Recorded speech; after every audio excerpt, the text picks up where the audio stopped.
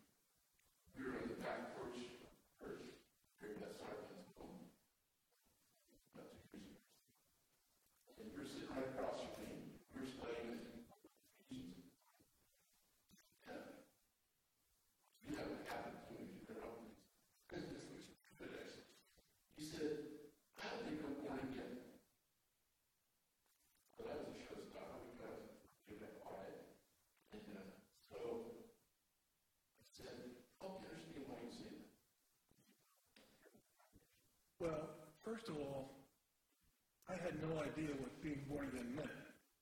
So, how did I know if I was born again?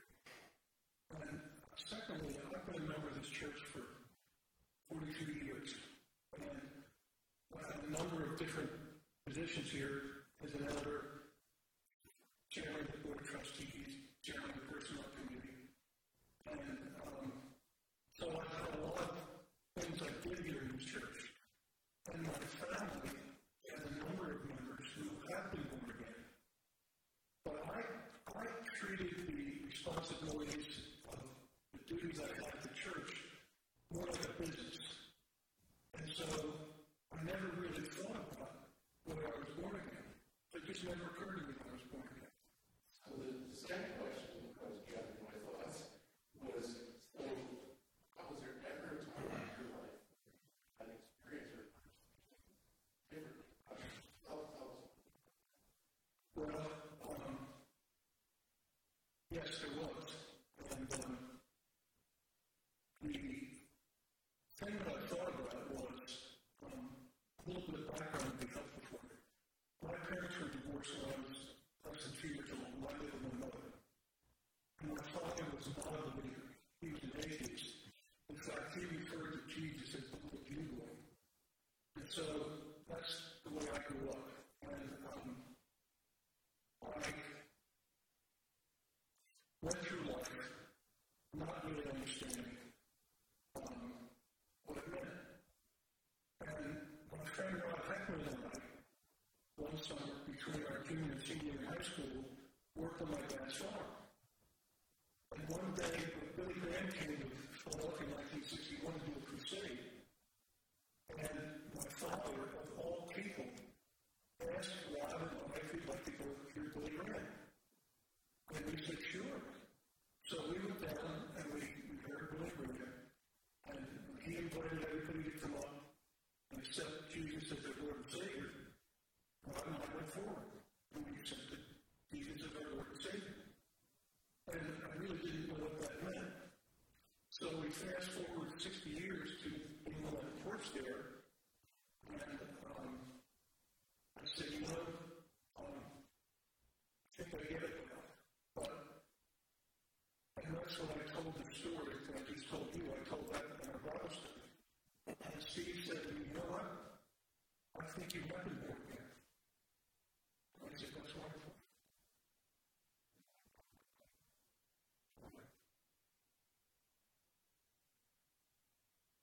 Golden up like this, guaranteed to bring up tears. This is the last one. Jeff, you and our group in October, a couple months ago. It's just what I do.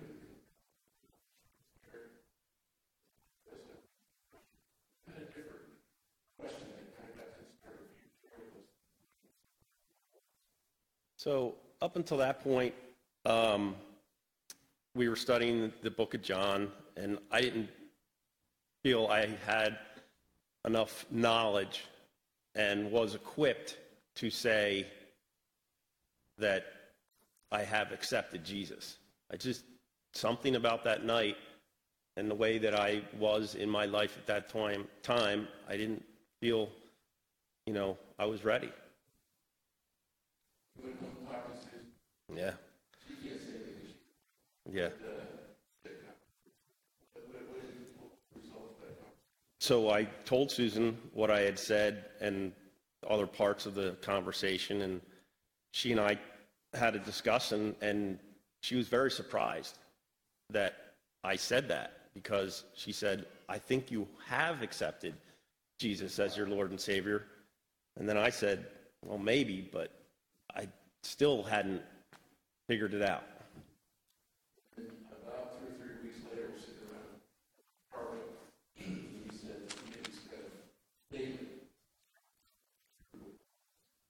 Well, I thought about what Susan had said, and throughout those 2 or 3 weeks, I reflected on what that meant to her and I after what we've been through as a family. A tragic event happened in our family, And we truly believe that God has a plan for us. And in reflecting on all those things that happened to us, I said to myself, I believe I have accepted Jesus, because there'd be no other way that Susan and I would be able to get through that event without having Jesus in our corner and the Holy Spirit. So that event changed my life and changed our family and changed me to become a better father, a better husband, and a better friend to other people. So again, after that reflection of those 2 or 3 weeks, I came to Steve that night at Bible study and said, I have accepted Jesus, and told all the other guys in the group as well. So There's a verse in